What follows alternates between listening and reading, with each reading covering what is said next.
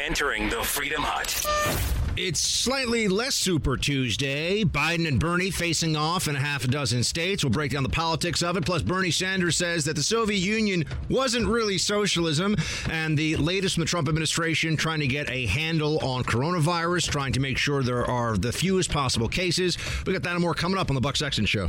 This is the Buck Sexton Show, where the mission is to decode what really matters with actionable intelligence. One small step.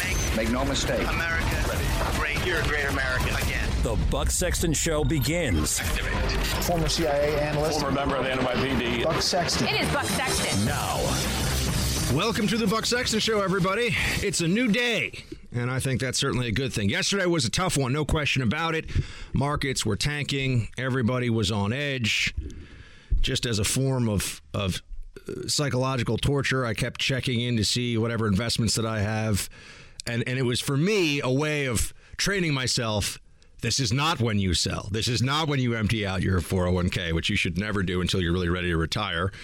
Everybody was concerned yesterday about the market, and everybody was concerned about the possibility of America facing what Italy now faces with the lockdown of the whole country because of coronavirus.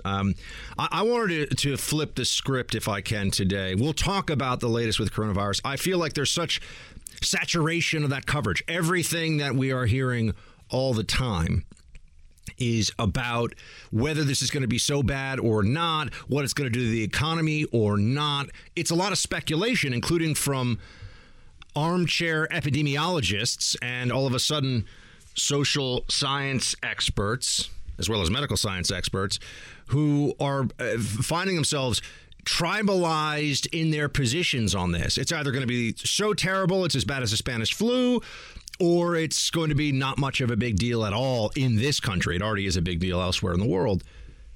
The answer, my friends, is we don't know yet.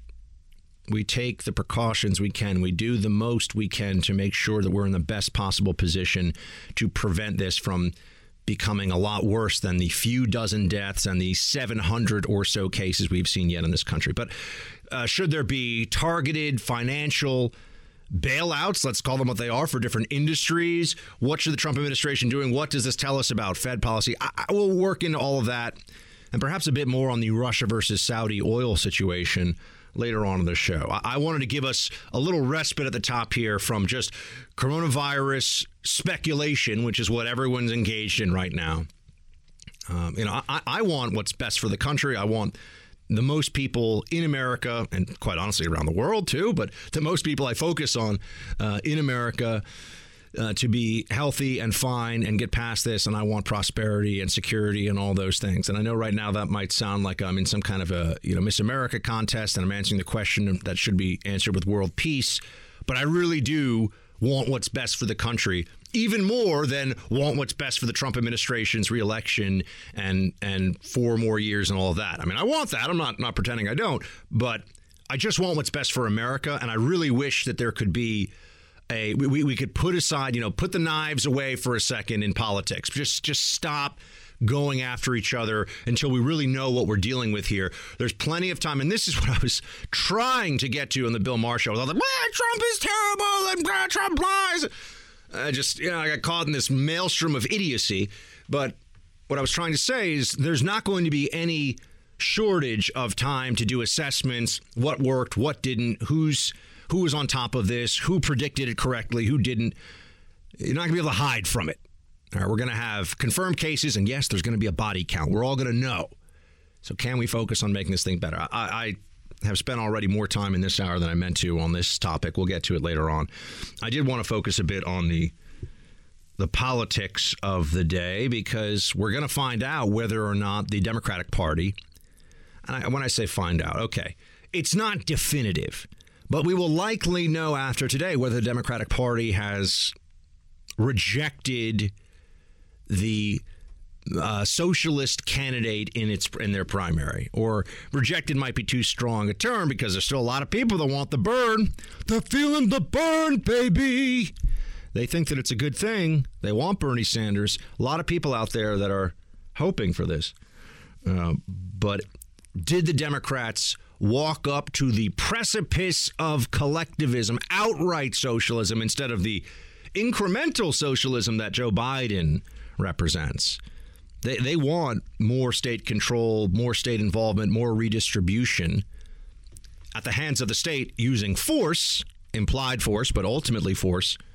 They want that in the Democratic Party. That is central to their ethos. But Sanders is just like, why the pretense, guys? Let's just do this. Let's just go for it.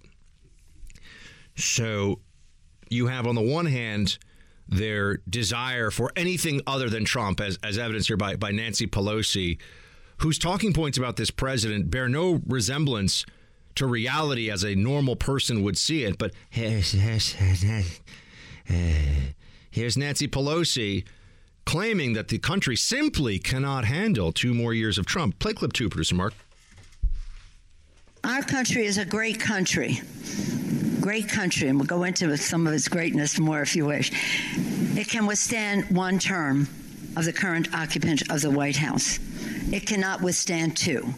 No, I don't think the damage is permanent. That's why we have to win this election. Yes, it's existential for the country. We can survive 1 term of Trump. I don't know if we can survive 2. Gosh, all the peace and prosperity and lack of focus on nonsense that we shouldn't even care about, like the Green New Deal, and how will we ever live? See, the problem that Democrats have had all along with the coronavirus response and their responses to it is that they can't help but view this through the lens of anything to stop Trump, including acting like complete lunatics while the country is facing something that should be concerning to all of us. It should be unifying for us. Cannot withstand 2 terms of Trump, trying to raise the stakes even more than we've already seen them. Pelosi and others have called the president a clear and present danger. They have said that he wants foreign interference in our elections. They have, in the case of Adam Schiff, flat out said that they have seen evidence that the president of the United States is a traitor to his country. They've run out of exaggerations. There is no level of hyperbole that is beyond their ability to, that has been beyond their ability to reach so far. They've already gone there, right? They've fired the bazooka, so to speak. They got nothing else. Now they're just trying to resurrect the old narratives about how he's an existential threat and just try to have the propaganda seep a little deeper, not into the minds of the left. They've already become Trump deranged, but maybe some independents say, yeah, I just want it to be Biden because, it seems like it would be a little bit more of a return to normalcy. This is what the main pitch is. This is where we have to now watch as the media shifts to, oh no, Biden is just going to be Obama term 3. That was really what we were going for all along here. And they're going to hope that you forget that in one of the early Democrat debates, 10 candidates out of 10 on stage, there are about 20, I think, that were in the race overall at the time, raised their hands when they were asked whether or not they would give free health care to illegal aliens who arrived in the United States. And I'm a little bit surprised, and I know I keep drifting into the coronavirus topic here, but it obviously is very important right now in the news cycle, including in the political side of things.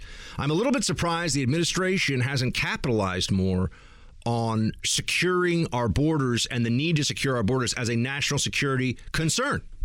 This is real. Okay, European countries, places like Italy, ground zero for coronavirus in Europe right now, they're telling people you can't travel. You'll be within your own country. You'll be fined or imprisoned in order to enforce this quarantine. We're talking about international boundaries here, folks. And the Trump administration hasn't really made the case. And I'm surprised. I think it's a big miss, honestly.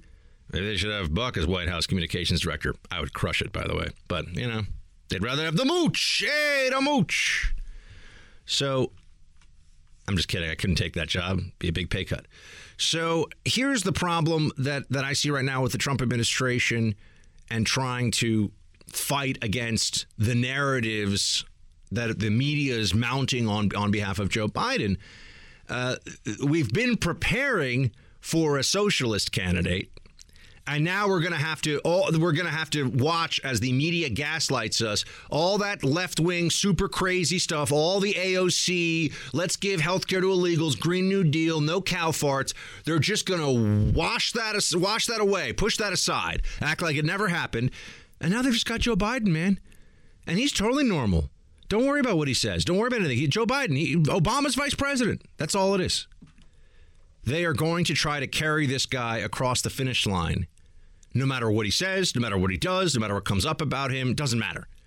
They are unified in this effort now. You're going to see this because Bernie Sanders is not going to win Michigan today. He's not going to win. There's a handful of states that are in play. It's like Mississippi, Michigan, Mississippi, North Dakota, Missouri, Washington State, Idaho. So the big delegate haul comes from Michigan. Looks like you're going to have a win, unless the polls could be wrong. Who knows? You're probably going to have a win for Joe Biden, and that means that it's not realistic. I'm not saying impossible, because we've all learned, I guess Biden is going to be the candidate. I think I gave the Democrats too much credit, that they would at least find somebody that there's some reason to vote for, instead of taking essentially an aged, empty vessel that gets confused all the time and be like, yes, this person. Why? Don't worry about that. Just vote for this person, Joe Biden. You know the name. Reminds me a little bit of the movie. And not one of Eddie Murphy's best at all. It's probably Eddie Murphy top 10, but that's not saying much because after you get out of the top 5. But there was that movie, Producer Mark, you ever see it? The Distinguished Gentleman with Eddie Murphy, where no, it's a different era. Producer Mark probably doesn't. I don't even know if he's seen Eddie Murphy movies. We got a lot of work to do on the. Yeah, that's right. The Graybeard Millennial movie list for you. We got a lot of work to do. Of course, I've seen Eddie Murphy movies. Okay, what's the best Eddie Murphy movie? Are you gonna get mad if I say Dr. Dolittle? Because that's the first one that I can remember off the top of my head. I'm a little bit upset on the inside about this. I like Daddy Daycare. Oh my gosh! Now I'm really getting upset. Not Beverly Hills Cop. Not 48 Hours. This is a generational thing. He's just folks. Yeah, it's a generational He just doesn't know. Next he's going to tell me Smash Mouth is better than the Rolling Stones. I mean, this is a generational thing. I would never say something like that, Buck. Come on. Yeah, he says that now. What I was referring to, though, is The Distinguished Gentleman, a movie with Eddie Murphy. That's not a particularly good movie, but it's somewhat watchable, where he just runs as a congressman dies, I think in Florida, named Jeff Johnson, and his name is Jeffrey Johnson, and Eddie Murphy, and he's kind of a con man. So he goes, I'm just going to run for Congress as Jeff Johnson. And they go around with these megaphones, in different neighborhoods, and they're yelling, vote Jeff Johnson, the name you know. Like, that's it. That's the whole campaign. That's basically what they're going to do now with Joe Biden. Forget about all the wokeness and the stopping the cow farts and the Green New Deal and Medicare for all and all this stuff. Forget about all that. Jeff Johnson. I mean, Joe Biden. The name you know. Obama's VP. That's all you have to know. This is what it's going to be. And anybody that challenges the flimsiness of this narrative is going to be shouted down. How dare you? All of the anti-Trump rage will just come out. The only truth that you'll really see from Democrats is from some of the Bernie supporters who they've got their own delusions, but at least they recognize that Joe Biden is a crony capitalist corporatist, empty vessel who does whatever he has to do to get reelected, has no moral or political core, and has just sort of been riding the system as long as he can and getting his relatives very wealthy off their connections to him in office. That's it. That's the whole thing. That's going to be the pitch, which is why moments like this are going to be much more common. Here's Cory Booker. Cory Booker. Got all these different politicians got to fall in line now behind Biden. Here's what he says. Play 13. It's obvious to me that a time that darkness has descended, we need a president who is a light worker. We have had enough of a president that does demeaning. It's time that we have a president that does redeeming. Yeah. I know that this is a moral moment in America. It is a moral moment. This election is not about right or left. It's about right or wrong. Yeah. Cory Booker always somehow sounds like he's giving a speech as part of a tryout for a high school debate team. Just reaches a little too far, a little too high. The soaring rhetoric is too much, but that's what you're going to be told. It's a moral question. Vote for Biden, the good guy. He's the good guy. He's blue-collar Joe. He's been around forever. A return to normalcy. Everything will just calm down and chill out if you vote for Joe. My friends, this is the enormous Democrat head fake that I've told you about so many times. That left-wing party, that party of AOC and Bernie, and you look at the leading lights of the Democrat Party today and where they're going on abortion, on climate change, on redistribution of wealth, taxation, Medicare for all, free college, all these, student debt forgiveness, all these different issues. Now they're going to pretend like that hasn't been the conversation for the last year, and it's going to be this massive focus on Joe Biden's a good guy. You know Joe Biden. He's been in the game forever. He's going to return us all to normal. It's all going to be okay with Joe Biden. It's just a return to normalcy. Political normalcy. Don't worry about all the crazies in his party. Don't worry about the primary you've seen with the Democrats talking about insane stuff and the fact that about 30% of the party really wants it to be Bernie. And they're straight up socialists. Don't worry about any of that. Joe Biden, return to normal. Don't worry about the people that he'll put in the White House, the Democrat apparatus he'll put around him. Don't pay attention to any of that. He's a centrist, they say, even though in reality Joe Biden has been whatever the Democratic parties wanted him to be at any point in time. And this Democrat Party is further left than any Democrat Party in my lifetime and probably in the last 100 years, you could say. That's where we are now, folks.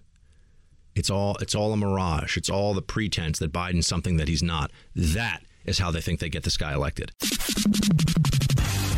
You're in the Freedom Hut. This is the Buck Sexton Show podcast. But to unify this nation, we first have to unify our party. And over the past week, we've gone a long way toward doing that. Mayor Pete, Senator Klobuchar, Beto O'Rourke, Senator Booker, Senator Harris, Mayor Bloomberg. They have done something that I think the press is perplexed with as much as I am, that they've all come out and endorsed at one time. Yeah, he's perplexed, folks. Why would all these candidates come out and endorse Joe Biden at once? What a coincidence. Huh. I mean, it's not like anybody was making phone calls from the DNC and there were no backroom deals going on. No. It's just all such a shock. Joe Biden can't figure it out. The media is perplexed, too. Or like we're all supposed to play along with this game like it wasn't the establishment calling the Democrats to heel. Hey, this is what you're going to do. We can't have Crazy Bernie because Crazy Bernie's too honest about what he wants to do as a Democrat to this country. Joe Biden will lie to people and then do the stuff that Crazy Bernie wants to do. He'll just call it something else and he'll do it slower. That's what's going on right now. Thanks for listening to the Buck Sexton Show podcast. Remember to subscribe on Apple Podcast, the iHeartRadio app, or wherever you get your podcasts. This election is a very important election. In my view, civilization as we know it is at stake. It's about everything. It's about America. We ask God to bless America. What is America? America is our Constitution. America is our Constitution with the genius of the separation of powers, Bill of Rights, a republic if you can keep it, Benjamin Franklin. All of the Bill of Rights and all that contains, and that is under siege. It is, I think there's a disloyalty to the Constitution. Yes, a republic if you keep it, Benjamin Franklin, and, I cannot tell a lie, George Washington and the cherry tree. And why is it that Nancy Pelosi sounds like a fourth grader who just got out of a basic civics lesson when she talks about America? The genius of the founders and, the Constitution. And I mean this. If you ask Nancy Pelosi, who is as a public figure, third in line for the presidency, that is a fact. She's third in line for the presidency. I know a lot of you are like, that would never happen. But okay, that is the truth, though. As a public figure who's the single most powerful Democrat in elected office right now, if you were to, on the spot, ask Nancy Pelosi to, not word for word, but just tell what the first 5 amendments to the Bill of Rights, the first 10 amendments to the Constitution, what those are about, I would bet a large sum of money that she wouldn't get more than 3 of them. And yet she's giving you constitutional lectures here, or trying to appeal to your sense of respect for the Constitution as a reason to vote against Donald Trump for re-election. Again, notice the lack of specifics. How is there a lack of, or how is there an absence of fidelity to the Constitution from President Trump? What has he done that's unconstitutional? Every time they say he does something unconstitutional, it's usually something that has gone to court, and then usually the courts say, no, he's right. What is the unconstitutional act? Making fun of the press? I think that our elite media really does believe, and they're not actually elite, they're just elitists. They think of themselves as elite. But the elite media institutions really believe that they should be insulated from criticism by politicians, because they're so used to being able to pile on one side and have Republicans of the Romney school be like, oh, I don't want to be mean. Okay, sure. Just tell everybody that I'm like a wife beater and a horrible human being who gives people cancer for no reason. And that's fine. Whatever it is. We're just supposed to keep getting punched in the face by the journalists and by the Democratic establishment. And anybody who fights back against that, you're destroying the Constitution. These people don't even know what the Constitution says. They couldn't even begin to have a real discussion about constitutional limits. And whenever they feel like it, they say the Constitution is an old document written by racist white men and shouldn't really be binding on our polity today. But then a week later, they'll be like, the founding fathers, Benjamin Franklin, Alexander Hamilton, like Hamilton, the musical, that guy and stuff. And she has no idea what she's talking about. But she says it could be the end of civilization as we know it. How can anyone take this person, Nancy Pelosi, seriously? The end of civilization? The country isn't just isn't like falling into anarchy and the destruction of civilization. The first 3 years of the Trump presidency were 3 of the most prosperous, most peaceful, most happy years of my lifetime. I mean, you really would have to go back to the golden era, the golden years of the Reagan administration to have anything similar. I mean, we go back to the last Republican president we had, George W. Bush, and pretty much right away we were in the midst of the war on terror and 9/11 and a huge recession and big problems. And some very bad decisions made by that Bush administration, notably the war in Iraq.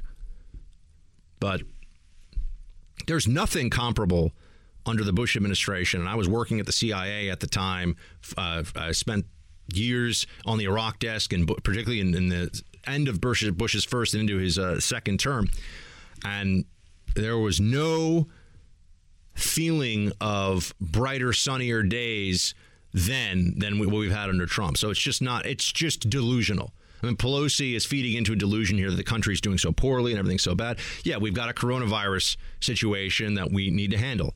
I do believe that Trump is trying to handle it and is doing so far. It's not perfect.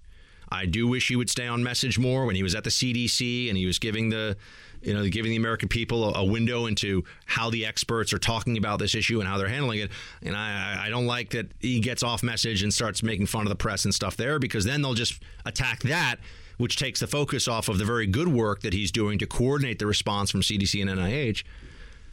But we're going to get through this. It's going to be okay. And it's not going to be the end of civilization as we know it if Donald Trump wins again. It could be the end of America as we know it if Bernie Sanders were to win.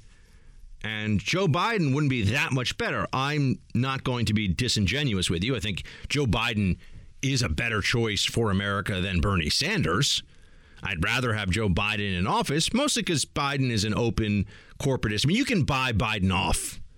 So at least we know that he's a fan of markets insofar as markets can line his or his family members' pockets. He's not going to completely destroy that.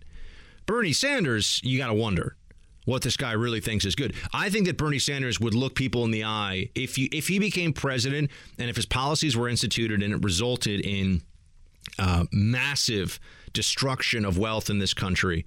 I do believe that Bernie Sanders would look people in the eye and say, but we're more equal, aren't we? And as if there's no problem.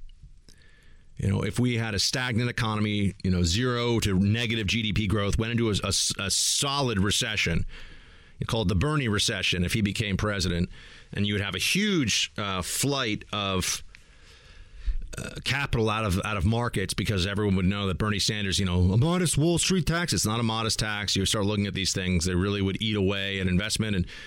But Bernie Sanders would still tell you that was okay. He wouldn't even lie about what's going on. He'd say, yeah, it's good. So what if everybody's got a tougher time paying their bills and, everything is more expensive and the market is functioning less efficiently? We're all suffering together. That's really a Marxist rallying cry. Make the state make everyone suffer more together, because that's the true unity. That's the true equality. And we'll talk more about Bernie and socialism in just a moment, but that's really the goal here. The goal is not to make everybody better off and happier, and because everyone knows that's not going to happen. There are always going to be people who make bad choices. There are always going to be people who are lazy. There are people who are dumb. There are people who can't actually get their act together. And they love having a politician who will come forward and say, nothing that has happened to you in your life is your fault. None of your frustrations are the result of your own decisions or your parents' decisions. None of that is the case. It's all the big fat cats who are holding you down. This is the politics of envy. Incredibly powerful for as long as human beings have gathered together in groups. The politics of envy works, unfortunately, but it's destructive. It's not additive. That's what Bernie Sanders excels in. Joe Biden, kind of pretends to be a little something else. There's a little bit of class warfare, but also, we got to kind of recognize that really all the Silicon Valley barons and all the top echelon of Wall Street now, these are all Democrats. So we got to keep them happy. They're super rich and they write big checks for fundraisers and stuff. So Biden's got a little bit of a different view of this. Wouldn't be much better, but certainly would be not as immediately catastrophic. Bernie, by the way, given the realities of the coronavirus situation right now, he wants everyone to know that you would have paid medical leave in his system. Here's a perfect example of this. Play 9. At a time when half of the people in this country live paycheck to paycheck, and when people go to work every single day, even when they are sick, because they need an income to take care of their families, the United States remains the only major country on earth not to guarantee paid sick leave and paid family leave. Now, that is absurd in a general sense, but it is particularly dangerous given the moment we are at right now. And that means that today there are people who are going to work who may well have symptoms of the coronavirus or other illnesses. And in the midst of this crisis, when we do not want people going to work who are sick, who may have the coronavirus, we must guarantee that all people who do not go to work or self-quarantine themselves because they think they may have the virus receive a paycheck to keep their families and their own lives going. Not a radical idea. It's a great idea, Bernie. Right? It sounds good. I get that. It sounds good. Right. We don't want coronavirus to spread. There is pressure on people to go in and look. I can't even tell you how many times I've done radio or whatever my media obligations are when I'm sick as a dog. In really bad shape. But, you got to keep fighting for the Freedom Hut. But I will, producer Mark, I don't want him to freak out. If I thought I had coronavirus, I would stay home and self-quarantine and get tested. And I think that the powers that be here would accept that. But, okay, sounds great what Bernie says. How much sick leave should you get? How much sick leave should you get? He's telling us we need sick leave. Okay, how much?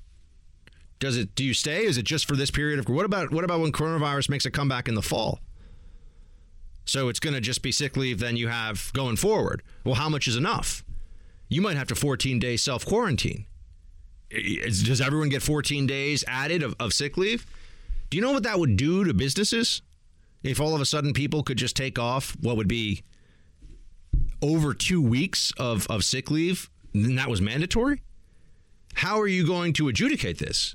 Are you going to make it illegal if you fire somebody because you think they're abusing sick leave, which can be a fireable offense, depending on the circumstances? How are you going to know? They're just trying to. They had a little bit of a cough, and they don't want coronavirus. They don't want people to get coronavirus. Now, maybe there is some policy that needs to be implemented. Maybe we do have to come up with something. But once again, you have Bernie Sanders. Nothing on the details. We're going to pay people to not go to work because they're on sick leave, and they get to be good people because they're not exposing us to coronavirus. Does anyone think that's not going to be massively abused by people across the country? On the one hand, you already have individuals who test positive for coronavirus and then go to a school dance or go to a work meeting or whatever. So people are reckless morons in general. There are plenty of them out there. But now you're going to mandate from the government that there's paid sick leave at a time when everyone's paranoid and freaked out about this, and you should be paid for the days you're not working. How many people want a paid vacation for 2 weeks? Especially if it means you're not going to have to. I mean, I'm on the subway 4 times a day. I am just grinding it out here, hoping that I'm not going to get anyone coughing in my face. So I'm in that sense, a high-risk transmission category just because I'm riding the subway all the time. Would it be nice to be able to take 2 weeks off? Producer Mark and I can sit around drinking Mai Tais and hanging out? Sure. But what would that do to the show? What would happen to our sponsors and to our audience? People depend on the show for current events and for their daily news deep dive. What happens to all that? I mean, you can either leave this up to employers in the market and individuals to figure out, or you can have a one-size-fits-all government policy that's going to have enormous ramifications and unintended consequences for businesses. That's going to happen if you do this. So it's really easy to be like, everybody should be able to stay home and get paid. Okay, how much? How long? What's fair? Look, I mean, if Bernie wants my vote, you know what he really needs to go for? We should have a 4-day work week. We should not work on Fridays. We could change that right now. We could change the world. We could change civilization. Most people are wasting like 80% of the time they're in the office just trying not to work anyway. If we condensed it to 4 days, this is a total non sequitur. Well, not non sequitur, but an extension of what we're just talking about. Everybody would work so much harder. Who wouldn't work harder and get more done if it meant they could have Friday off every week? I'm just saying, 4-day work week. Any president who could get that done would probably have my vote. That would have to be a transformation, though. You couldn't just have government mandate that, because some places would keep working they'd keep people working for 5 days. So we'd have to all agree that this is the way. And to those who say it's crazy, why do we only have 2 days a week off? Got to draw the line somewhere. I say we should have 3 off. You're in the Freedom Hut. This is the Buck Sexton Show podcast. You got millions of people in this country today who may feel that they have a symptom. But you know what? They cannot afford to go to a doctor. And then they're going to go to work. We have a president of the United States, doesn't matter, go to work. We have a president who says absurd things. The president hasn't told people who have coronavirus to go to work. The amount of misinformation that's out there about Trump right now, because it's a sensitive time and it's easy to capitalize on misinformation for the purposes of attacking this president, it's mind-boggling what's going on. It really is. Bernie's saying that people don't have health care, so they won't go to the doctor. I always want to start asking, okay, at this point, with massive Medicaid expansion in all these states, and with people now able to buy in the individual market these subsidized Obamacare plans, and who are we really focusing on here as not able to go to see a doctor at all if they think they have coronavirus? I would just like to know what categorization, what percentage of people really fall into not covered by Medicaid, not able to get an individual insurance plan, not able to get a work insurance plan. Bernie Sanders is talking about it like this is common. This is one of the big myths that the people that want a government takeover of healthcare always tell you, is that it's like you make it sound like nobody's got healthcare. 90% of the country plus has healthcare coverage right now, 90% plus. And if you look at the rest of the percentages that aren't covered in that, they're either in some crack in between being covered by Medicaid and being able to afford the individual market even with the subsidies. I mean, you get into who is not individual, or rather pre-existing conditions can't block you. So we're always so focused on the people that can't go to the doctor because they don't have insurance. Okay, who are they and what's going on? Can we get into the specifics here? Because we spend all this money on Medicaid, all this money on government programs to make sure that everybody who is in this country, legally and illegally, has health care. So where is this falling down? Now, see, this is where one of the big myths is that we could cover. You could just say that Medicaid is now something that everybody has in every state all across. The problem is that people realize Medicaid is not very good insurance. They're trying to shoehorn Medicaid into the existing healthcare system. And what everyone finds out is that doctors don't want to take it. The reimbursement rates are way too low. It's a government program, so there's this mandate of how much you'll get paid for any kind of service. And so there's a shortage of doctors. There's a shortage of care. So you can give more and more people Medicaid. It doesn't necessarily mean that they're going to be more able to see doctors. But Bernie doesn't operate in the real world. He operates in the world of rhetoric. He operates in the world of make-believe. So when he says that people aren't going to go to the doctor, or rather people are going to go to work even if they think they have coronavirus because Trump says so. That's just a smear. And also, who are these individuals who are not going to go to an emergency room where they have to be treated if they think they have coronavirus? That's a very unwise decision that any individual would be making when they know they are mandated to be treated if they go into an emergency room.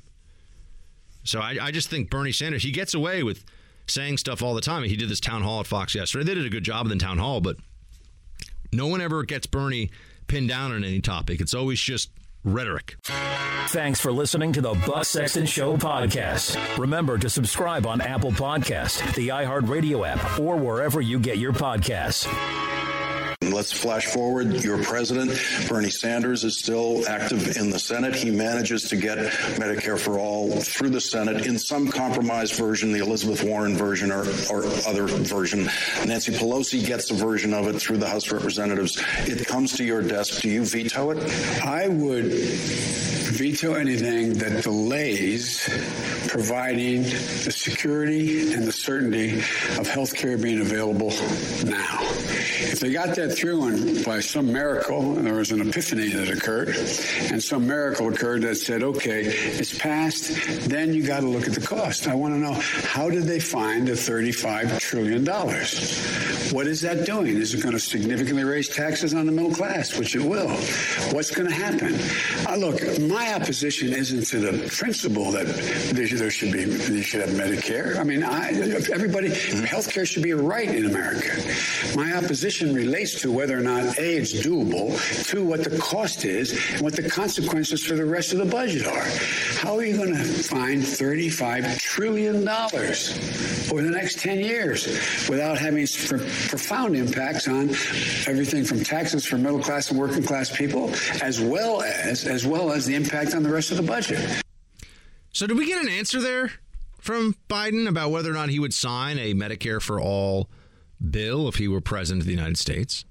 If the Senate managed, if the Congress managed to pass what Bernie Sanders wants them to, says he wants them to, would Biden sign it? No, you got this rambling, I got to talk about the cost and this, and it's, not going to raise taxes, and it is going to raise taxes. And why not just say, no, I would veto that?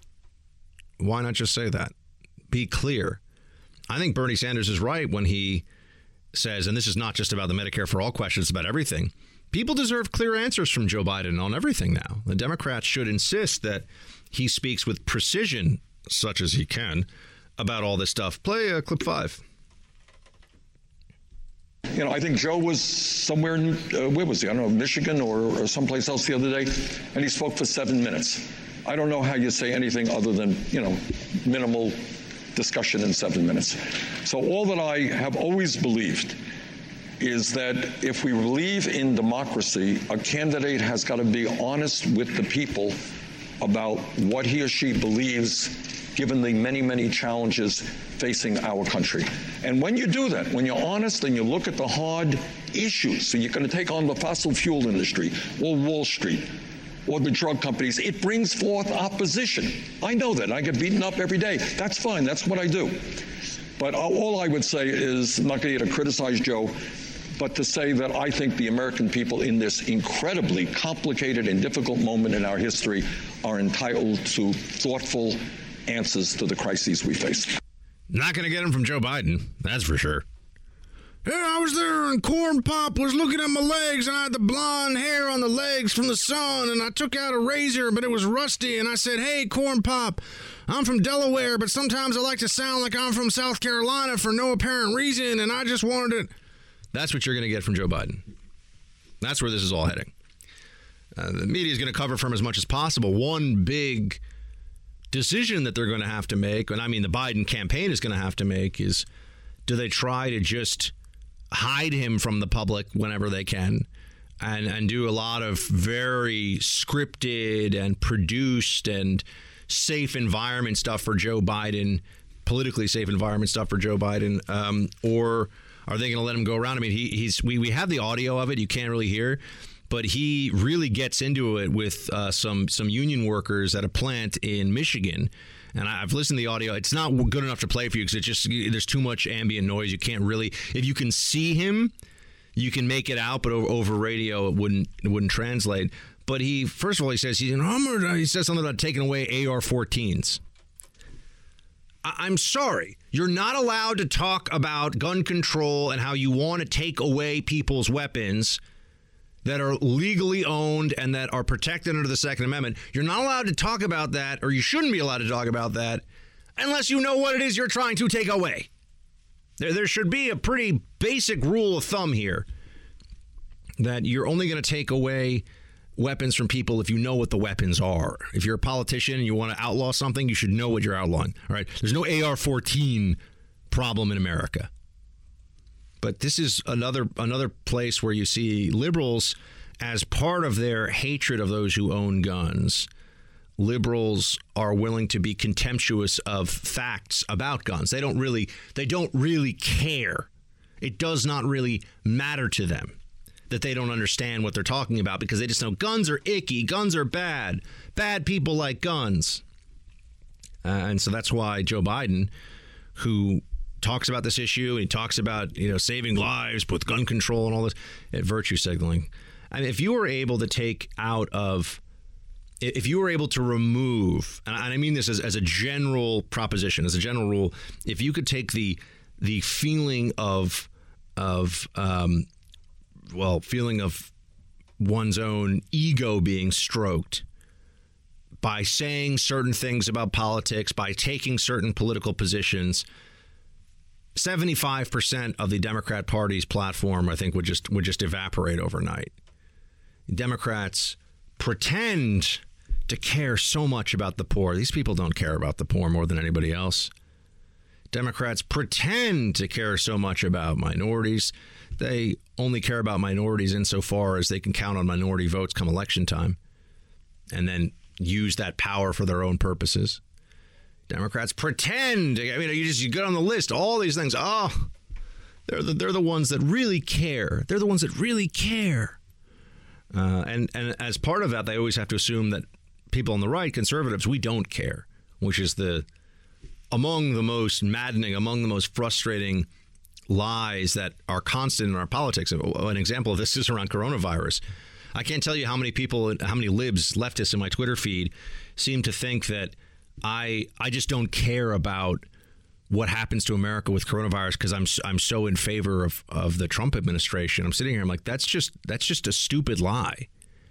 If this thing gets out of control and if the Trump administration is responsible for bad decision making, or if we can really point to something and say they messed up on this, I'm going to come out here, I'm going to say it, and I'm going to be upset with them, and I'm going to think there should be accountability, and that accountability is going to come this fall, right?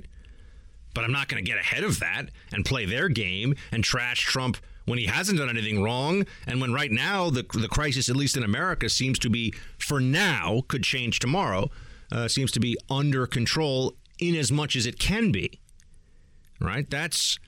But they assume the bad faith. The same thing with climate change. Oh, I don't care about future generations. I don't care about clean air because I'm like paid off by the oil industry or something. These people are morons. I mean, Bernie Sanders said, the bad guys that he's always attacking are fossil fuels, Wall Street, and drug companies. Fossil fuel is what our economy runs on. It's how working class people get to work. It's how they have jobs. It's in the products they buy. Fossil fuels are the economy in the modern world. We are slowly transitioning out of that as efficiencies increase for other technologies. Nuclear would be the single best one, but the libs convince themselves that there's going to be like green radioactive goo that destroys the planet if we have too many nuclear facilities, right? So they shove that aside. They're always wrong on energy stuff. They've been reliably wrong on energy, fossil fuel and other energy for the last 50 years, but we're supposed to listen to them now and have the finger wagging in our face about how we're all bought off by the fossil fuel industry. And they just have stupid arguments about this. But it's because they believe in this climate change catastrophe scenario that's just not real. And one day we'll be able to talk about this and they'll just say, oh no, we were trying to push us into this better future and it was worth it even if we were a little bit off in our calculations to try and push the world. They're never going to admit that they were wrong on this, but we'll know that they're wrong. I mean, I will be an adult and I'll be talking to you at some point in the future about how they've been totally wrong on climate change and they won't admit it. And here we are. They were wrong all along and they still think they should get a trophy and a pat on the back. So, and then we got the drug companies. And I think this is interesting because in the last hour, I was talking to you about the border and how there hasn't been enough of a focus on the importance of border security at a time of a pandemic like this and the importance of travel restrictions. Remember, the libs took Trump all the way to the Supreme Court on the travel ban, the so-called Muslim ban. And it is that same executive authority that he used to stop the flights coming in from China, which may very well end up having saved, who knows, thousands, perhaps tens of thousands of lives. But the libs opposed that, even though it was very clear in the statutory in this statutory language that the president does have that authority as the commander in chief. They pretended he didn't. And they came up with some, just insane cockamamie reason why they said it was because he was they didn't like what he said on the campaign trail when he's running for president. It has nothing to do with anything, but that was their claim. It was absurd, but they'll twist the law in any way they can if it suits their purposes, right? So the president has done that, but also we've reached this point where we're now really focused on the science around all of this. And I'm going to take a pause here because before I get into science and the drug companies and all that, I want to start with something else. Bernie Sanders made a claim at the town hall, the Fox town hall yesterday, that I'm going to have to dive into. And it's the classic socialist lie, the biggest lie of all, which is that socialism is not really socialism. You know that saying, I remember it from the Usual Suspects movie, that the greatest trick the devil ever pulled was convincing the world that he didn't exist, right? That's what the Kaiser Soze character, spoiler alert, says at the end of the movie. The greatest trick that socialism pulls is that it keeps convincing people that after it fails, it wasn't really socialism. Bernie Sanders tried that once again. You're in the Freedom Hut. This is the Buck Sexton Show podcast. Hi, Senator. As someone from Russia, a country that was greatly impacted by the negative effects of socialism, what assurances can you offer myself and other people impacted by socialism that democratic socialism will not have the same results? Good. Thank you for the question, Martha. Margaret. Okay. What happened and existed in the Soviet Union was not socialism. That would definitely be news to the Union of Soviet Socialist Republics. That would be news to them. It would be news to the founders of the Soviet Union, who all spent decades in the socialist underground, not just in what then became the Soviet Union, but in Germany, in the UK, in Switzerland, bouncing all around Europe, spreading the poison of socialist ideology. It would be news to them. It would be news to a young Yosef Zhugashvili from Georgia, who in early days of his adult life was self-describing as a social democrat. That's right. Not even just a socialist, a social democrat, right along with Bernie Sanders. It would be a fascinating experiment, or it would really prove the point about Bernie Sanders' politics if we could just ask him to explain what was wrong in the Soviet Union? Why did socialism go bad? I would love to hear, and if somebody really drilled down on it, because I don't think he would be able to answer the question. He would have to dodge. He'd have to weave around. He'd just start saying, Sweden, Sweden's great. Look at Sweden. But Sweden is not a socialist country. It's a country with a large welfare state, high taxation, a large social welfare system, but actually has an economy that runs on free market principles and in some ways is more corporate friendly and more free market friendly than America is. Same thing with Denmark. So I would like to have somebody ask Bernie Sanders, well, why was the Soviet Union not socialist? In fact, most people would argue that the most pure distillation of socialist principles ever were, in fact, the founding ideals of the Soviet Union. I mean, they wanted true radical equality. That was at least what they started out with. As we know, this then morphed into a class of elites who were living a completely separate and much more luxurious, although not even that luxurious really, because they had such crappy standard of living in the Soviet Union because they couldn't produce anything. But we know that it all fell apart. It turned into a nightmare. It turned into a massive massive slave state, essentially, where everybody was working for the state, and this state employees became their overlords, and it was tyrannical and totalitarian. I wonder if Bernie Sanders, somebody should ask him, have you read the great anti-Soviet works? I can guarantee you Bernie Sanders has not read Solzhenitsyn's Gulag Archipelago. Guarantee it. I can guarantee you Bernie Sanders has not read, if you want to bring it into the American context, Whittaker Chambers' Witness. I'm sure he has read the Communist Manifesto and a bunch of those origin documents, if you will, for communism and socialism. But he doesn't really understand, because he's a true believer. He doesn't really understand why these things have failed. He does, because if he understood why they've failed, then he would have to admit that there is a common thread in all these socialist systems that is always the problem. That there is a group that thinks they have the answers, they have the plan. You often call it in socialist analysis, the plan, and the plan must be instituted by the state to create equality and better living conditions for everyone according to this plan. And they need force and authority to be able to do that. And in doing so, they eliminate freedom. They take away individual choice. They remove signals from the market, most importantly, price, which is just individuals interacting freely with one another to their own benefit. It ignores human nature, which is rooted in self-interest, and assumes that the group or the class or the political party of experts implementing the plan know what they're doing, have the best interests of the people at heart, and understand how to implement this plan, and will respond when to failures with better ideas. It always fails. There's a common theme to all of us. It always starts to collapse. And even in Sweden was much more socialist in the 60s and 70s than it is now, because they couldn't sustain the social welfare state that they had. So it really is this theory that, we can be just like Sweden. Well, okay. And, if you want to be like Sweden, what you're really saying is just raise taxes a lot on the middle class. And you can go to mediocre colleges that no one else anywhere in the world wants to go to, because that's what Sweden has. And you can have reasonable health care until you're old and they don't want to spend the money on you. And then, you're on your own.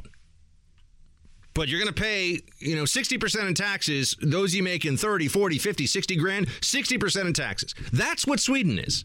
It's not this paradise that Bernie Sanders pretends it is.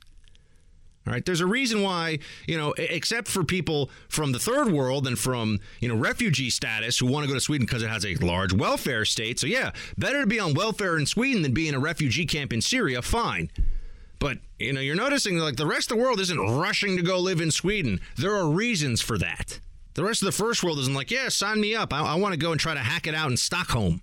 And ultimately it's also, I don't want America to be Sweden. So even Bernie Sanders' ultimate explanation here is completely not compelling for me, but he does not understand the reasons why socialism fails, and that's why, and I think that's actually a von Mises, is it von Mises or Hayek, Why Socialism Fails?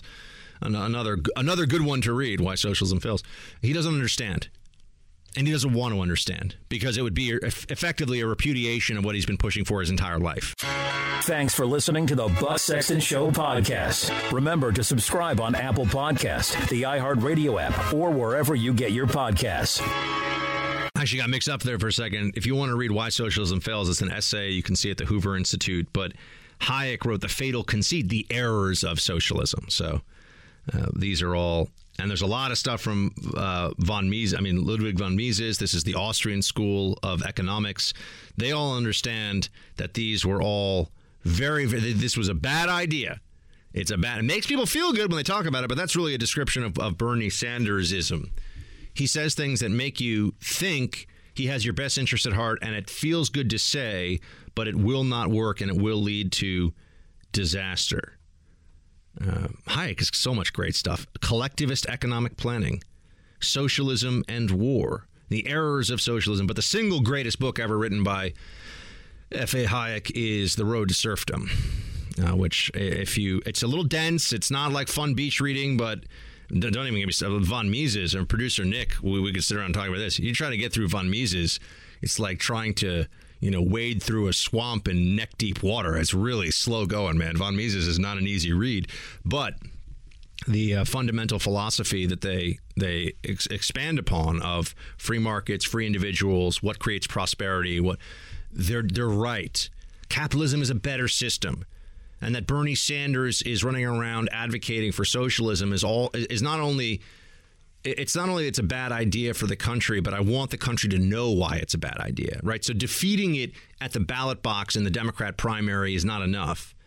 We need to never be back at a place where the American people have their children, which is what's going on right now, about 60% of whom think that socialism is better than capitalism.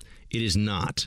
Socialism is flawed state planning with force that does not achieve the goals that it seeks to achieve and suppresses dissent because the plan is the single most important thing. And this is where you get into how socialist regimes, especially if they come into being through revolution or through a coup, anybody that has a problem with what they're doing, they just shout them down and say, we're trying to achieve radical equality here. You're a counter-revolutionary. That became the primary charge used in the Soviet Union, not only because the Soviet Union became a place where they were eating their own all the time. At first, it started out with they went for the intellectuals, and then they went for the nobility, and then they went for university students, and they went for property owners, and then they started clearing out all the other socialists. The Bolsheviks started clearing out all the other socialists, the Mensheviks, the social revolutionaries. There are all these different factions of socialists that came to power during the Russian Revolution, and then there was the liquidation of those because it was all about consolidation of power by the Bolsheviks, which is really just consolidation by a group that then became one person, Joseph Stalin. And over time, that is in fact what happened, and you even had the Soviets track down some of their initial heroes like Trotsky, who ended up with an ice axe in the back of his head in Mexico City at the hands of the Soviets because they wanted to eliminate anybody that realized that this revolution, they always will say the revolution has been hijacked. That's what it's a version of, socialism isn't real socialism. The revolution was hijacked. No, when you empower people to make decisions for other people and based on your belief in the infallibility of your ideals, that you are no longer accountable to those people and what you do to them in using the power you have because you're trying to achieve something greater, that is where the tyrannical hand of socialism shows itself. Again, Bernie Sanders just does not know this. And that he would try to get away with this old dodge that the Soviet Union wasn't socialism is absurd. And you might say, well, Buck, it's communism, right? Well, communism is merely a branch of socialism that takes socialism to its logical ends, right? You need to have a group of people. If you're really going to do this thing, if you're really going to have radical equality, you're going to have a group of people that are making these decisions to institute the plan. And if you're a true class warrior, you're going to tell everybody that all their needs will be met, but everybody's going to be the same. And to do that, you have to suppress individual ingenuity. You have to forget that individuals have different levels of gifts, individuals have different skills and work ethic and honor and decency. And, all these, we have all these different traits, all these different things that we either develop or that quite honestly we're born with in some cases. And we're not all the same. Socialism, communism seeks to make us all the same. And to have the power to even try to do that is, well, putting us all on a road to serfdom, borrow from Hayek. That's what ends up happening. The state controls you. The state owns you because they've got this better idea. And this is why it leads to disaster. I also think that Sanders doesn't have any familiarity with the Great Purge. He does not understand Soviet history. He has not read Robert Conquest. As I mentioned, he has not read Solzhenitsyn. I don't think that Bernie has an understanding of Dostoevsky. And this is a guy that went to the Soviet Union basically for his honeymoon, right? So and he's been talking about the Soviet Union for a very long time. He doesn't understand. He doesn't know. He still believes the initial propaganda that the Soviets were using. Remember, Soviets were little collectives. They were little councils. That's why when I saw Occupy Wall Street and the people doing the sort of twinkly fingers thing and all these different community organizer groups coming together and talking about direct democracy, a lot of that rhetoric of just groups of councils of people coming together to make all the decisions and their overriding ethos was about radical equality. That's very similar to what you had in the early days of the Soviet is a commune. There were Soviets all over even before the Soviet Union came together, and it was a council of people, a council of socialists. That's what a Soviet is. And then there are all these different councils got consolidated into the Bolshevik Soviet, and then guess what? They're like, we're just going to run everything now. Thank you. It's been fun. It was nice to pretend that you guys were all going to get a say in things, but if you get in the way, you're a counter-revolutionary. You have to be destroyed. I've been rereading recently, which is probably why it's front of mind, the Gulag Archipelago. I've said to you before that Orwell's 1984 is the most important English language book written in the 20th century, which I think is definitely a strong case. Now, you can argue with that. You can say, no, there's something else. That's fine. But I think there's a strong case to be made that 1984 is the most important English language book of the 20th century. Gulag Archipelago is definitely in the top 5, and it may be number 2. Road to Serfdom might actually be in the top 5 as well, but Gulag Archipelago is something that you have to read to really understand how the system and why people like me have such an aversion to government authority, government power, the bureaucracy, thinking that the experts always know better, thinking that if only you give these government figures more time and more authority, they'll be able to fix all the problems. They're wrong. You're in the Freedom Hut. This is the Buck Sexton Show podcast. All right, so what is the latest on the coronavirus, the outbreak response in this country?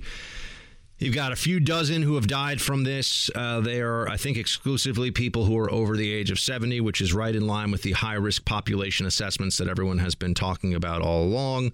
But we have to protect our seniors. We have to protect people who are older because this disease is particularly dangerous to them. And that's really where the focus should be of our efforts of in terms of medical care and preventing the spread of it.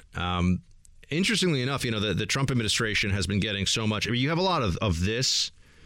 You have a lot of like Nicole Wallace, who is I don't know who at MSNBC likes her or thinks that she should have a TV show. I honestly just don't understand why.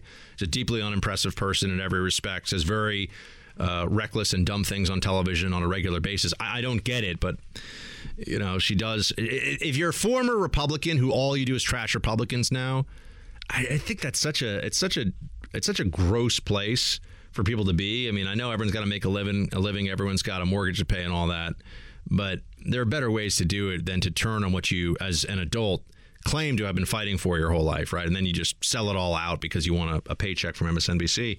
But Wallace said she's indicative of the kind of stuff you're hearing right now when it comes to criticism about the Trump administration's response. Play 20, producer Mark. So this is one of those things that I wish we were wrong about, people who are critical and who see the flaws. This is one of those ones where when Donald Trump says, oh, a miracle's going to take Corona away, that's like the one in a million things where I'm like, oh, I wish he were right. Yeah. But the problem, and look, here's the other thing. I mean, we have a global pandemic and he's liar, pants on fire president. Who saw this coming? I mean, this was where it was always going to land. Right. We were always going to need him to have more credibility on the world stage, to level with us, and to be more competent than he is when our health and our family's health was on the line. And sadly, it took something like this, I think, to even shake the confidence of some members of his base. The virus doesn't have a political affiliation. That's a perfect distillation of what the lib politicized message is about the Trump response.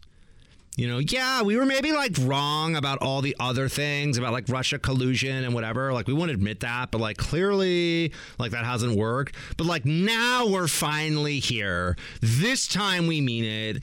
Donald Trump is so bad at taking care of coronavirus that And so now they're finally, this time it's different. This time it's unavoidable that he's.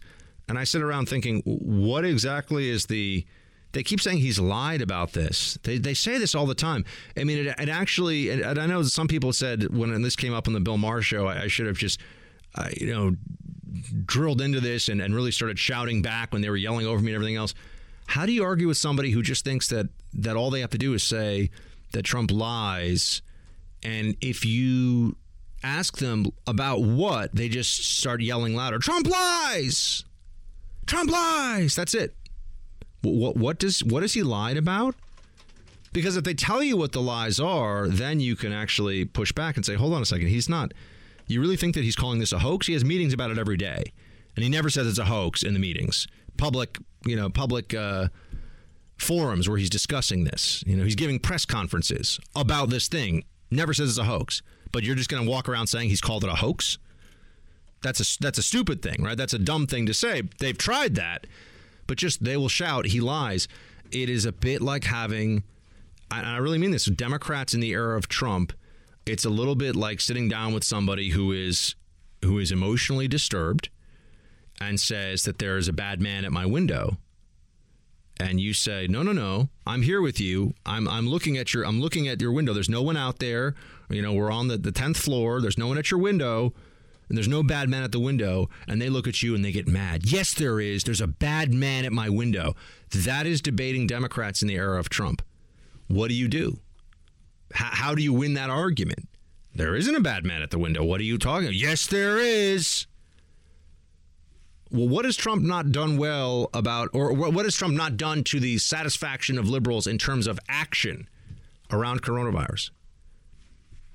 He lies. Okay. What does that mean?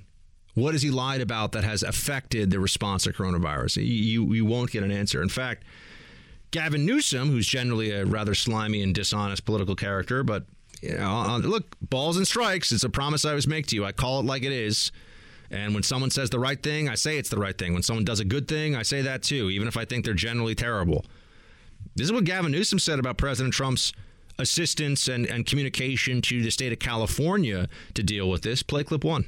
Over the past couple of days, President Trump has said that he would prefer if none of the passengers aboard these cruises landed on U.S. soil. Did he mention any of that to you in your conversation? Yeah, we had a private conversation, but he said we're going to do the right thing, and you have my support, all of our support, logistically and otherwise. So before he made those statements publicly, I had a private conversation with him around 4:30 West Coast time, and he said everything that I could have hoped for.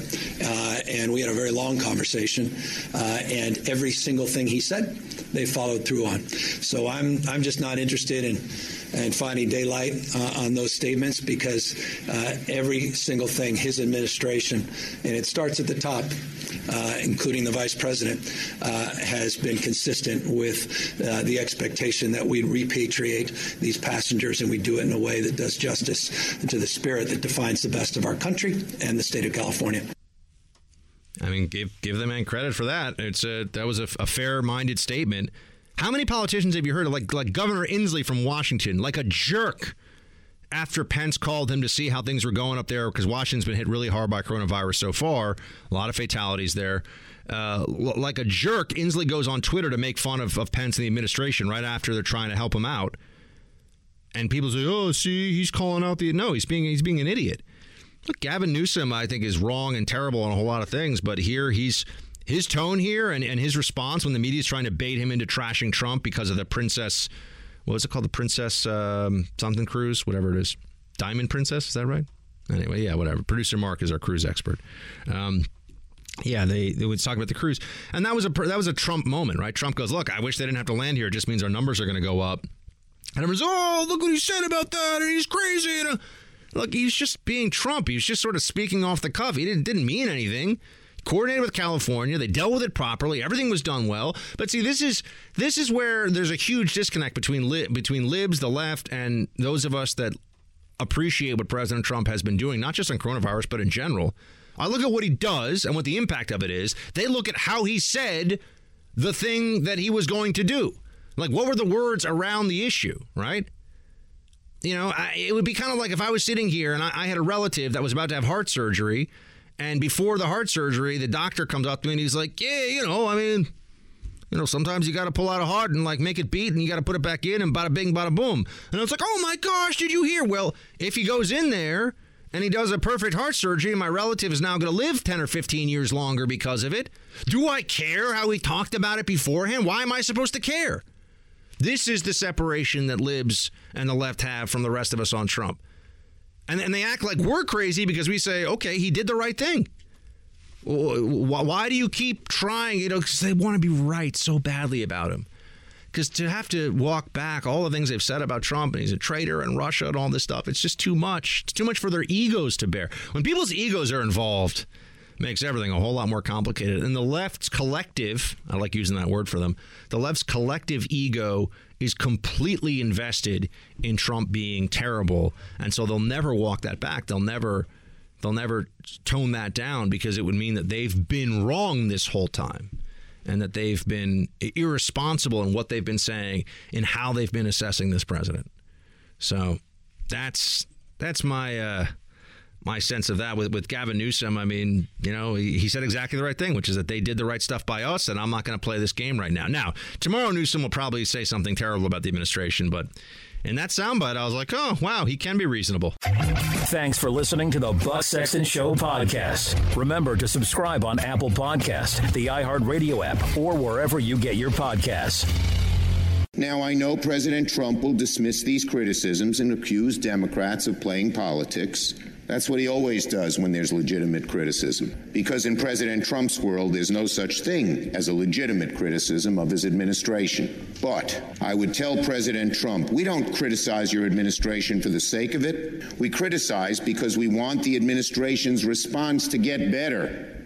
And we are afraid that if we don't speak up, if we don't point out the problems publicly and push the administration to change its method of operation, it won't change at all. Chuck Schumer's a liar. Whatever you think of Trump, whether you think Trump is truthful or not, let's just all be very clear. Chuck Schumer's a liar. The guy has no honor whatsoever. He'll say anything. He's all about power, all about Chuck Schumer, all about appeasing, his donors and his constituency. He does not stand for what is good and righteous and decent at all. So now that we've established that, let's also keep in mind there's nothing that Chuck Schumer has said. I mean, I saw, a week ago, he put out some tweet about things that Trump should do. I was like, none of that is going to stop this from happening, stop the coronavirus from coming to America, from spreading in America. It was just a lot of talking points, a lot of just, lips flapping with nothing important happening. And that's why when he says, oh, well, Trump will dismiss this. Yeah, he should dismiss it because it is bad faith criticism. That's what's happening here. That is what Schumer and others like him are engaged in. They don't have ways of trying to help solve this problem. One of the areas where I think there should be much more focus than there has been is on the silver bullet scenario for this is that there is a treatment that's highly effective in at least preventing the pneumonia from setting in. That's what's killing people. It's the pneumonia. It's the infection that spreads to the lungs. The stuff in the throat and the nasal, that's all like, flu/cold symptoms. It's when it gets into the lungs that older people are dying from this. They have they're either drowning from the inside out or they have organ failure, mass other organs fail. So we're at this point where people are realizing that the CDC is not going to come up with a cure. They've come up with a test, but they're not going to come up with a cure. If you're going to look for a cure or a treatment, where are you going to have to look? You're going to have to look to the private sector. Oh, the pharmaceutical companies that we're always told are, terrible and gouging people and awful. Now is the moment where, pharmaceutical companies, all of a sudden, we're really happy that we have these multi-billion-dollar ultra conglomerates with super high-speed researchers who are looking into this stuff. Microbiologists, people that have skills that can't just be easily replicated by anybody else off the street. They have real knowledge, real expertise. And I'm going to look at some of that at the CDC, too. I'm not saying that, but there's an understanding that this is probably going to come from the private sector. The private sector is where you'll have some kind of a vaccine or treatment. Treatment might be sooner than vaccine, because if you can just prevent the if you can just prevent the pneumonia from killing people, then this becomes just a treatable, still very expensive, debilitating infection, but you got to stop it from being able to attack the lungs without having any real treatment against it. The vaccine would prevent, of course, the infection entirely. That would be the dream scenario, but we're at least a year to 18 months from that. We're probably like 18 months from it. Everyone keeps assuming that the vaccines will work. Maybe not. How's that cold vaccine coming along? The one that doesn't exist?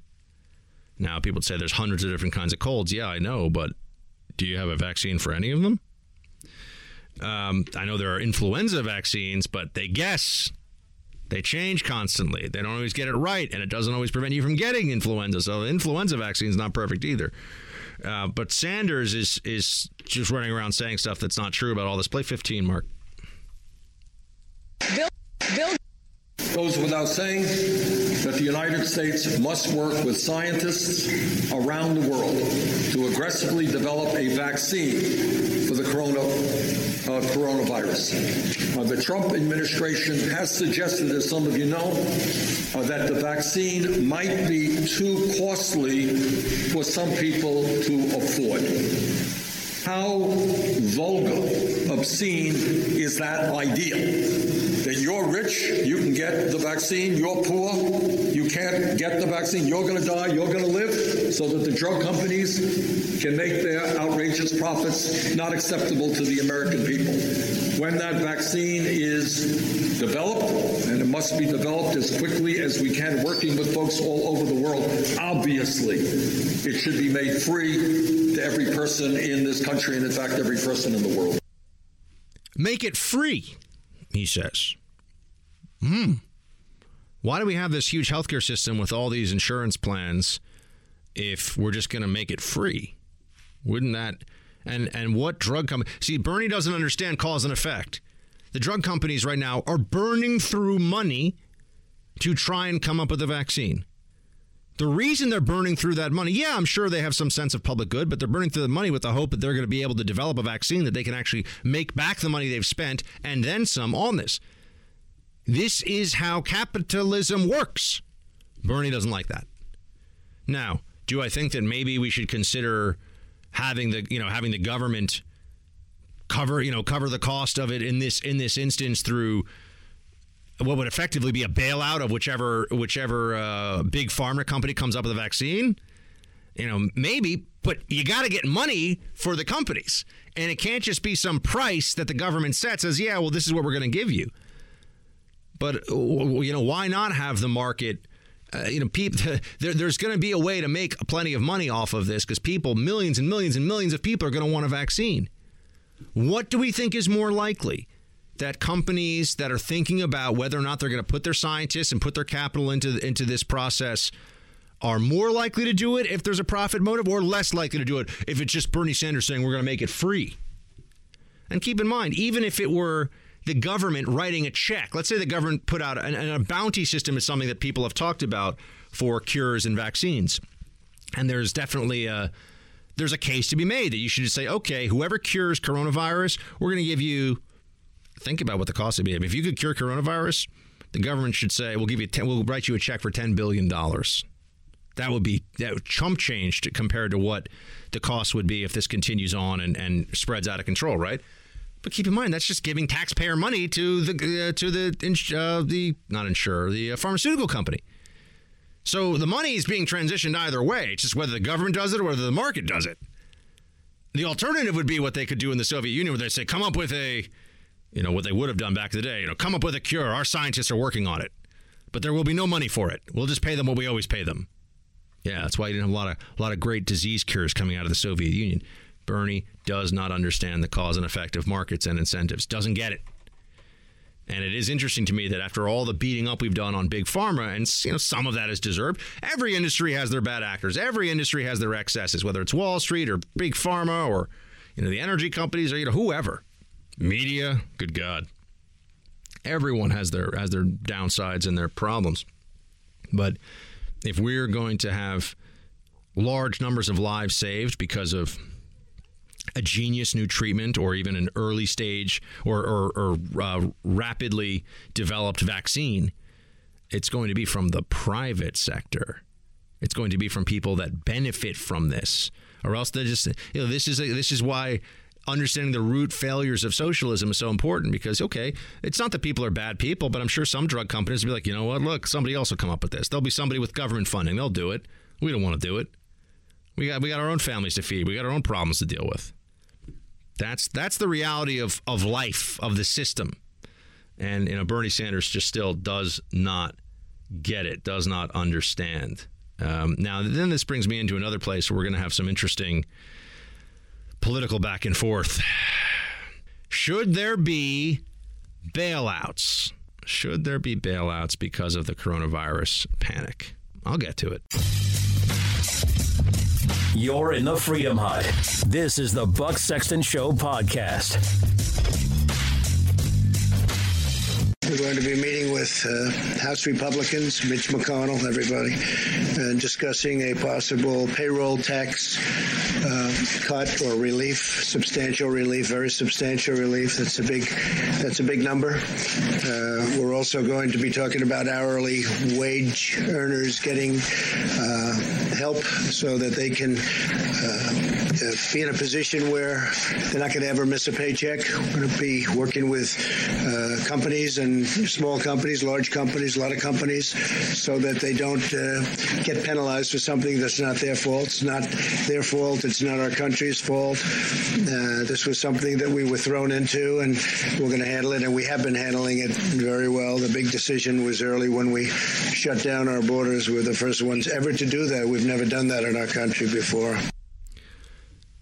Should we be bailing out individual companies here? Should we be bailing out industries? Now, there is going to be an argument, and you're going to see a lot of people who are, particularly never-Trumpers, will love this one. Why should the government be in this game of picking winners and losers? We've done it before. There has been a pretty clear, on both sides of this, there's been a pretty clear history of the government deciding that certain industries are too important. General Motors, government bailout.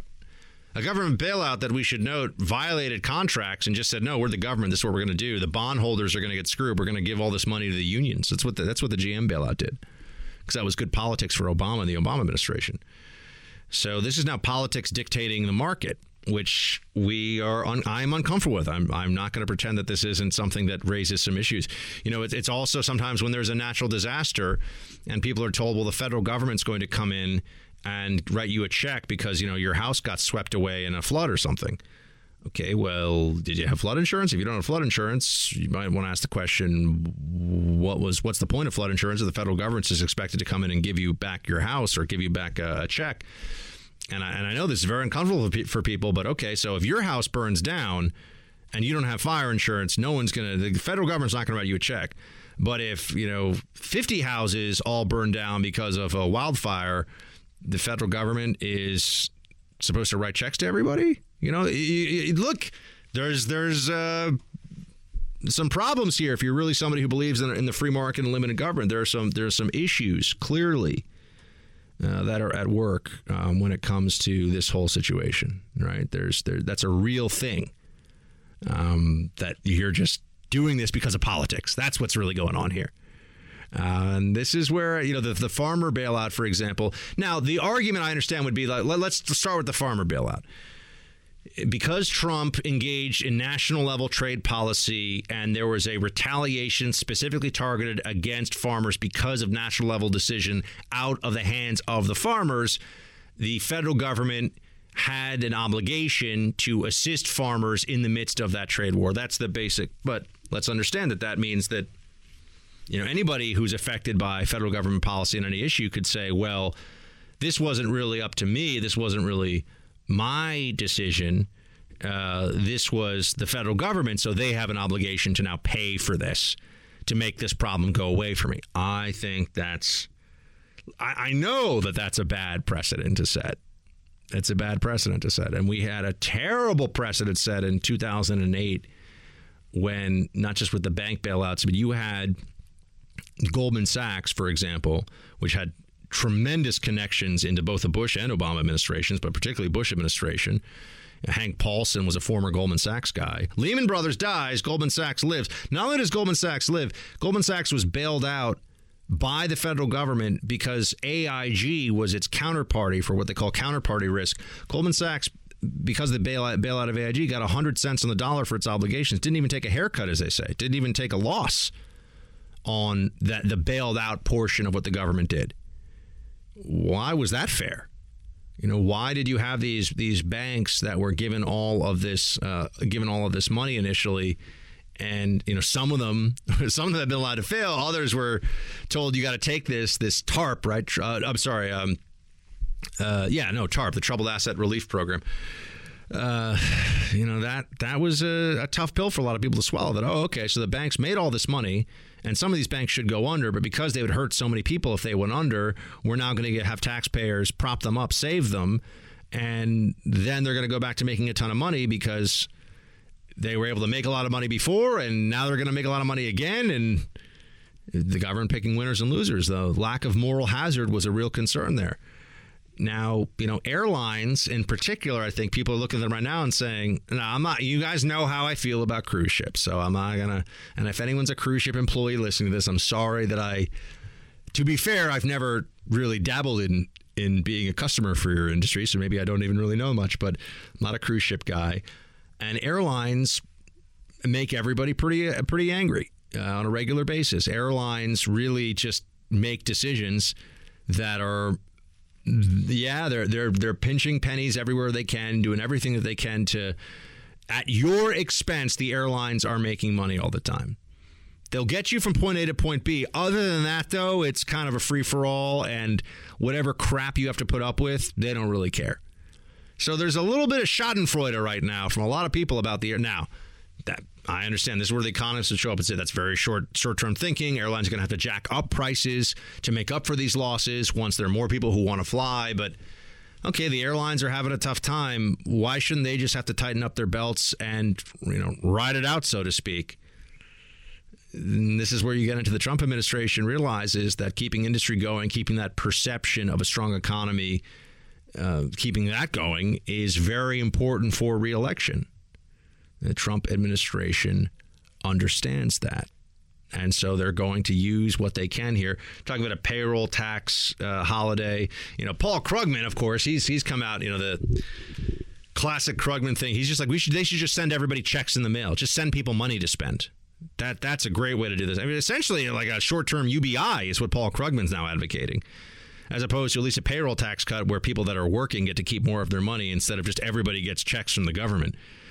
That's a precedent that they do want to set, I would note. They're hoping to find a way to get to the point where the government just has to can just give money to people it wants to give money to without any questions asked, and then it's just left to be what's the right number for that? What's the fair number?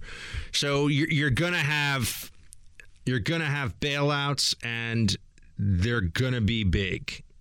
The bailouts will be considerable. And there are a lot of, and I do not have a particularly strong free market conservatism argument about why there should be bailouts, other than this is the game of politics right now. This is what's going on. And if Trump wants to win re-election, he knows he's got to help keep these industries afloat. You can make the argument that, this is a national crisis, that we have a need to keep these industries going for not just commercial, but even, defense purposes. We need an aviation industry that's strong. We need, we need all this stuff. Fine. Okay.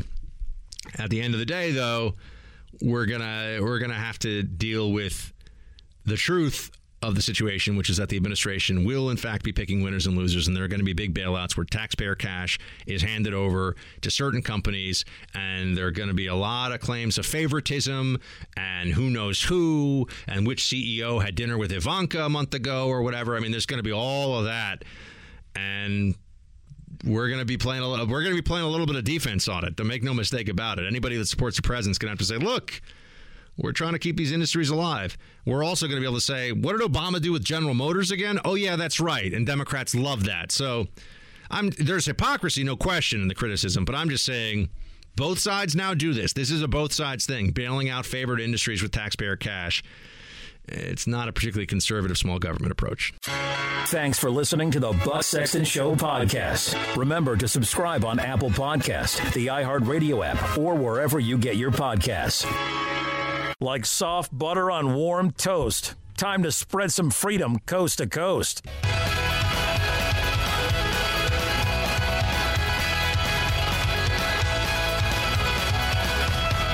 It's time for roll call.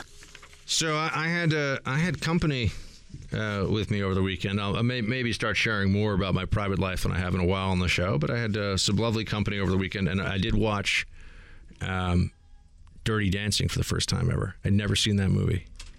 I was not alone, so I don't need to hear any of the wisecracks about why am I watching Dirty Dancing. I was at the request of a lady.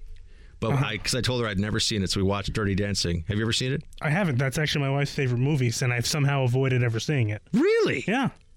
How do you avoid? How is Ariel? How is Mrs. Mark loving that movie so much, and you avoid? I mean, I just found. I'm not married. I'm not even engaged, and I was told that it's time to see it. So we're packing, and I just found a DVD of it too. So we have it in the house, and I just somehow. I will save you a little bit here in telling you you will not like it. It's not good?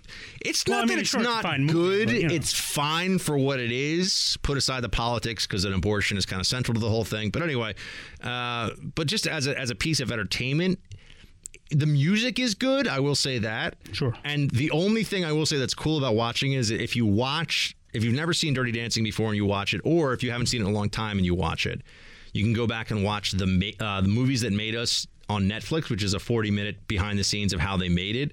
It's kind of crazy that they pulled this thing together.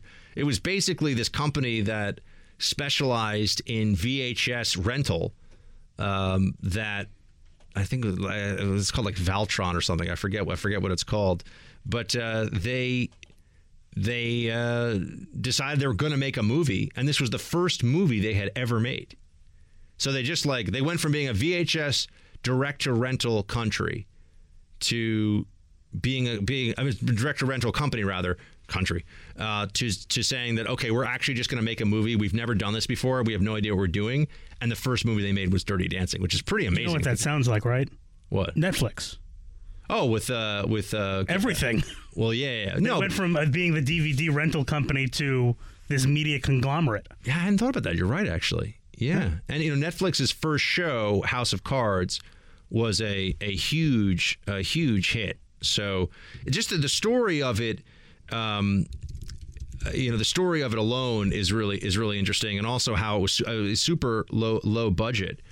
It was a low budget movie, $4 million. Wow, that's nothing in today's terms. Yeah, and $4 million in 1987. It made over $200 million. Wow. Around the world. So I thought that I'm trying to find the name of the because they made a few other movies after it that were utterly horrible, and the company shut down in a few. Vestron, I said Valtron. Vestron was the name of the company, and it's just fun to watch the story of how they pulled this whole thing together, because they got lightning in a bottle the first time out, and then it was just disaster after disaster. I'd probably be more interested in that than watching the movie. I liked watching the movie just because then I could watch the behind the scenes and understand more of it. And there's just some great stuff. I mean, you also see how like the budget constraints that they had, how they were able to. They took over like a boys' summer camp for a while and pretended that was the resort. It's supposed to be like this fancy resort, because you think about it, you're like, that wasn't a very fancy looking resort in some of the scenes. Anyway, I'd never seen Dirty Dancing before, so I did watch it. Over the weekend, which was fun. All right, roll call. Enough of these hungry eyes. I'm not going to sing. I'm not going to do it. Although hungry eyes, you can find yourself singing it in the shower if you're not careful. It can happen. Don't worry, producer Mark. I'm going to save you. I'm not going to. Please don't. I'm not going to do this to you today. All right, Rick. I was surprised when you said political science wasn't a science. Just about politics? That's 19th century thinking. Modern political science is more science than political. I'm a political scientist. Special relativity is the crux of my philosophies. When we don't like when we don't understand special relativity, humans are inclined to believe in fantasy like socialism. Okay, Rick. I mean, I still stand behind it. Political science isn't science. They can try to science it up. It's not actually science. Most people I know who are PhDs who teach political science will admit that. And that's why they call it, at Harvard, for example, politics. They don't call it political science for that reason. Diane. Hey, Buck. Noise pollution is the worst. I have a problem with incessant beeping, probably left over from 4 years in a fast food restaurant in my early 20s. I can hear beeps other people don't even notice. As for whistling, have you heard of Roger Whittaker? Very talented singer who did a lot of whistling in his songs. My mom was a huge fan of his in the 80s, so I took her to one of his concerts in 1989. I'm guessing you'd rather slam your head on a door than listen to him. Great show. Love you and producer Mark. You guys crack me up. Thanks, Diane. I've never heard of Roger Whittaker, but we do agree that noise pollution is the worst. So, yeah, that's a real thing. Noise pollution is, in fact, the worst. And I also find that people who are too loud, I have a very low tolerance for that. Kent writes, you played the Biden clip where he recently called himself an Obama-Biden Democrat. Did you realize he actually said Biden-Bama Democrat? So many gaffes, so little time. Did he say that, Kent? Is that right? So, folks, you want to nominate a Democrat, a lifelong Democrat, a proud Democrat, an Biden-Bama Democrat. Join us. Wow, good catch. He does make so many gaffes. I didn't even catch that one the first time around. An Biden-Bama Democrat. They're just going to tell you that none of this is something you have to pay any attention to. What? I noticed you didn't catch that yesterday. I was shocked. Yeah, I guess it's just now that I hear it, I can't believe I missed it. But yeah, that's a perfect example of what we're talking about here with Biden all the time. He seems kind of confused. Joe. Buck, considering the current status of the coronavirus effect on the USA, the Trump administration and the stock market sell-off from the panic, is it possible that China war-gamed the release of the virus for short-term pain versus long-term gain by helping to get rid of Trump? With the predictable help of Democrats and the despicable media, it couldn't have worked out better for China so far.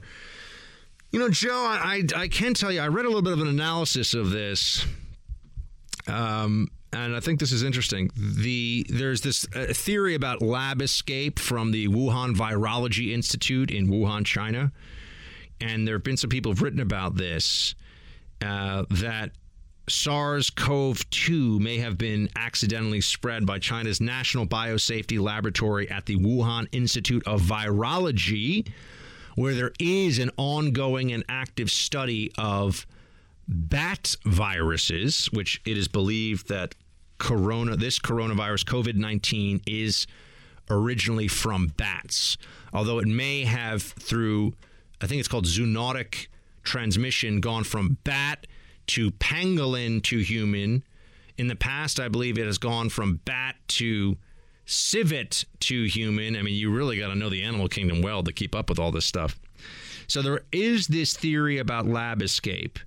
The lab is less than the virology lab in Wuhan is less than 10 miles away from the seafood market where the first cluster of COVID-19 cases were discovered.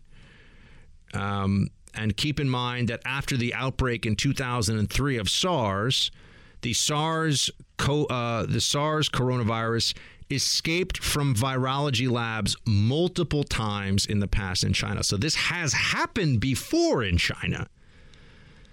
And there was also this description of how the Chinese virologist and bioweapons expert Major General Chen Wei went to the Wuhan Institute of Virology with military scientists in January to study the new virus. So, I mean, it's like I said, it's a big coincidence if there's nothing to see here, but we have this virology institute in Wuhan that keeps these different viruses, for hundreds of different viruses, for study, including possibly for use as bioweapons. And near there, you have a cluster of cases. So it's not that the Virology Institute would have let this go intentionally, but someone could have been infected at the Virology Institute, gone to the market and infected a bunch of people, and that's how this happened. That's really the more likely theory, and it's just a theory. But that this has happened before should also factor into our thinking here, that the Virology Institute in Wuhan did result in accidental contamination or accidental transmission to people with a SARS virus, which is very similar to what we have here with COVID-19. I think you just have to take account of that. I think you do. So there we have it. Let's see here. Kent. Oh, no, we just did that one. Joe. Buck, considering the current status of the coronavirus effect on the USA, Trump administration and the stock market. Oh, this is the war game question. Yeah, I don't think that they war game this one out because it's hit them harder than it's hit us. So that doesn't strike me as likely. This is a moment, though, where we can take a step back and recognize that bioweapons are something we do need to take very seriously. Imagine for a moment a rogue state was able to engineer, because that can be done, engineer a virus so that it had a long incubation period and a super high fatality rate, right? So you have the virus, you can spread it, you can shed it for, let's say, 3 weeks. And then once the onset of symptoms comes along, you have, a 50% fatality rate, which is similar to the fatality rate for cholera. So there are diseases where, Ebola has an 80% untreated fatality rate. So you're probably going to die if you get Ebola. If they could come up with a virus like that and also were able to keep secret a treatment protocol for it for their own people, think of the devastation that a weapon like that could wreak on or could create for another country. Right? Think about what that could really mean. And this is not impossible. This could happen. Now, I don't think, fortunately, the rogue states out there aren't particularly advanced when it comes to these issues, but North Korea, even though it's a poor country, spends a lot of money on very advanced missiles and military technology and all kinds of stuff. What little money they have as a nation state gets spent on very nefarious things. And once you're willing to go on the black market to get things, now I know this sounds like a Brad Thor novel or something, but there's a reason why those novels sell so well. Right, because there is a reality that much of this is rooted in. So bioweapons are a major concern going forward. They should be a major concern, if not for nation-state actors, certainly for terrorist groups. And look what this, which seems to be a naturally occurring virus, look what this has done to the world, the whole world. You're in the Freedom Hut. This is the Buck Sexton Show podcast. All right. Continuing on with roll call, we got Justin writes, Dear Buck, am I the only one just a little excited to see a corn pop style rant come out of Joe Biden during a national debate? His skin is so thin, I don't think Trump would really have to try all that hard to get him there. Not only would this be entertaining, but would show voters who haven't really been paying attention up to this point how seemingly nuts Biden is. Shields high. Yeah, I mean, I think Biden will probably try to keep it together a little bit more on the debate stage against Trump, but you're never really totally sure on that one. We'll see. I think Biden-Trump debates are going to be amazing, and I'm looking forward to them. I'm going to watch every minute of those. I can tell you that. Chrissy and Pete, got in my face, okay, buddy? Yeah, Buck, we're a husband and wife truck driving team that travels the entire country. Usually 5 to 6 states a day. We spend 6 weeks out here and then we stop for 4 or 5 days and do it again. The Corona BS is just that. We stop in truck stops and shower, eat, and sleep daily, all public places. In 99% of the country, you have no idea what Corona is because you can't see people. You have nothing but people living like they live every other day. Only in the whacked out liberal cities do you hear and see anything about it. All we can say is folks need to get a life and turn off the libs before the libs drive the world nuts. Obviously their goal. Love the show. Well, Chrissy and Pete, stay safe on the road. Thank you for being the lifeblood of commerce in America. Truckers, bringing us the stuff we need all over the country, everywhere. Elton, love your show. Really enjoy your imitations and how producer Mark keeps you in check. Yeah, you don't have to worry. Producer Mark enjoys that, too. I do agree with you, though. Marvel movies are low rent and cheesy. He's just trying to buy off producer Mark with that nice comment before he goes in for the kill with the Marvel comment. I know what's up. In last night's show, you referred to a Catholic church being as large as a cathedral. While most cathedrals are large, it's the presence of the bishop's chair that makes a church a cathedral, which means that a small shed could be a cathedral if it contained a bishop's chair, referred to as the cathe. All this from a backsliding Baptist who raised 2 kids in the Catholic Church, Shields High. No, Elton, I know what a cathedral is. I'm just saying that, usually the perception of people here in New York because of St. Patrick's Cathedral, and you think of the great cathedrals of Europe, is that it's when you're in a really big church, that's a cathedral. But yes, it is not, in fact, the size of the church that makes it what it is with regard to the nomenclature. But thank you for helping keep us all educated on that one. Nicole, thank you. Thank you, Nicole. As a woman, International Women's Day drives me batty. I'm a woman. I don't understand the rationale being used to say we must have X number of women represented here, there, and everywhere. I don't feel oppressed in any way for being a female in this day and age. Well, Nicole, they would tell you that's just because the patriarchy has brainwashed you into thinking that it's okay to just be a woman who's happy to be a woman and wants to be a woman. That's not allowed anymore. The left doesn't like that. You have to be. How dare you? Yeah, exactly. She doesn't like the patriarchy, that's for sure. The left thinks that they have a better way for women, which is to both elevate and negate womanhood at the same time. That is the left these days. And this is why that challenge that keeps popping up from many conservatives for liberals, can you please define what a woman is? That's not just idle chatter. That's real. How does the left define a woman? The answer is they really don't know how to do it. Because if they define it as a biological issue, well, then what does that mean for the trans community? Jacob, hey, Buck, enjoy your show. I listened to the replay on 92.5 in Naples, Florida. My question is, have you seen the political ads for both Biden and Sanders featuring Obama showing support for each one? Keep up the great work you're doing. Yeah, Jacob, this is turning into who can be more beloved by the Obama coalition between Biden and Bernie. And I can tell you Biden's going to win that one for sure. So, look, Biden's going to be the nominee, folks. I know, humble pie. I've been eating a lot of it on this one, but Biden's going to be the nominee. It is what it is. Corn pop, my legs, blonde hair, like to sniff babies and grab ladies. Joe Biden, folks. He's going to be your nominee. All right, pass the buck. Tell a friend about the show. Download it on Spotify or on Apple Podcasts, the iHeart app. Until tomorrow, Shields High.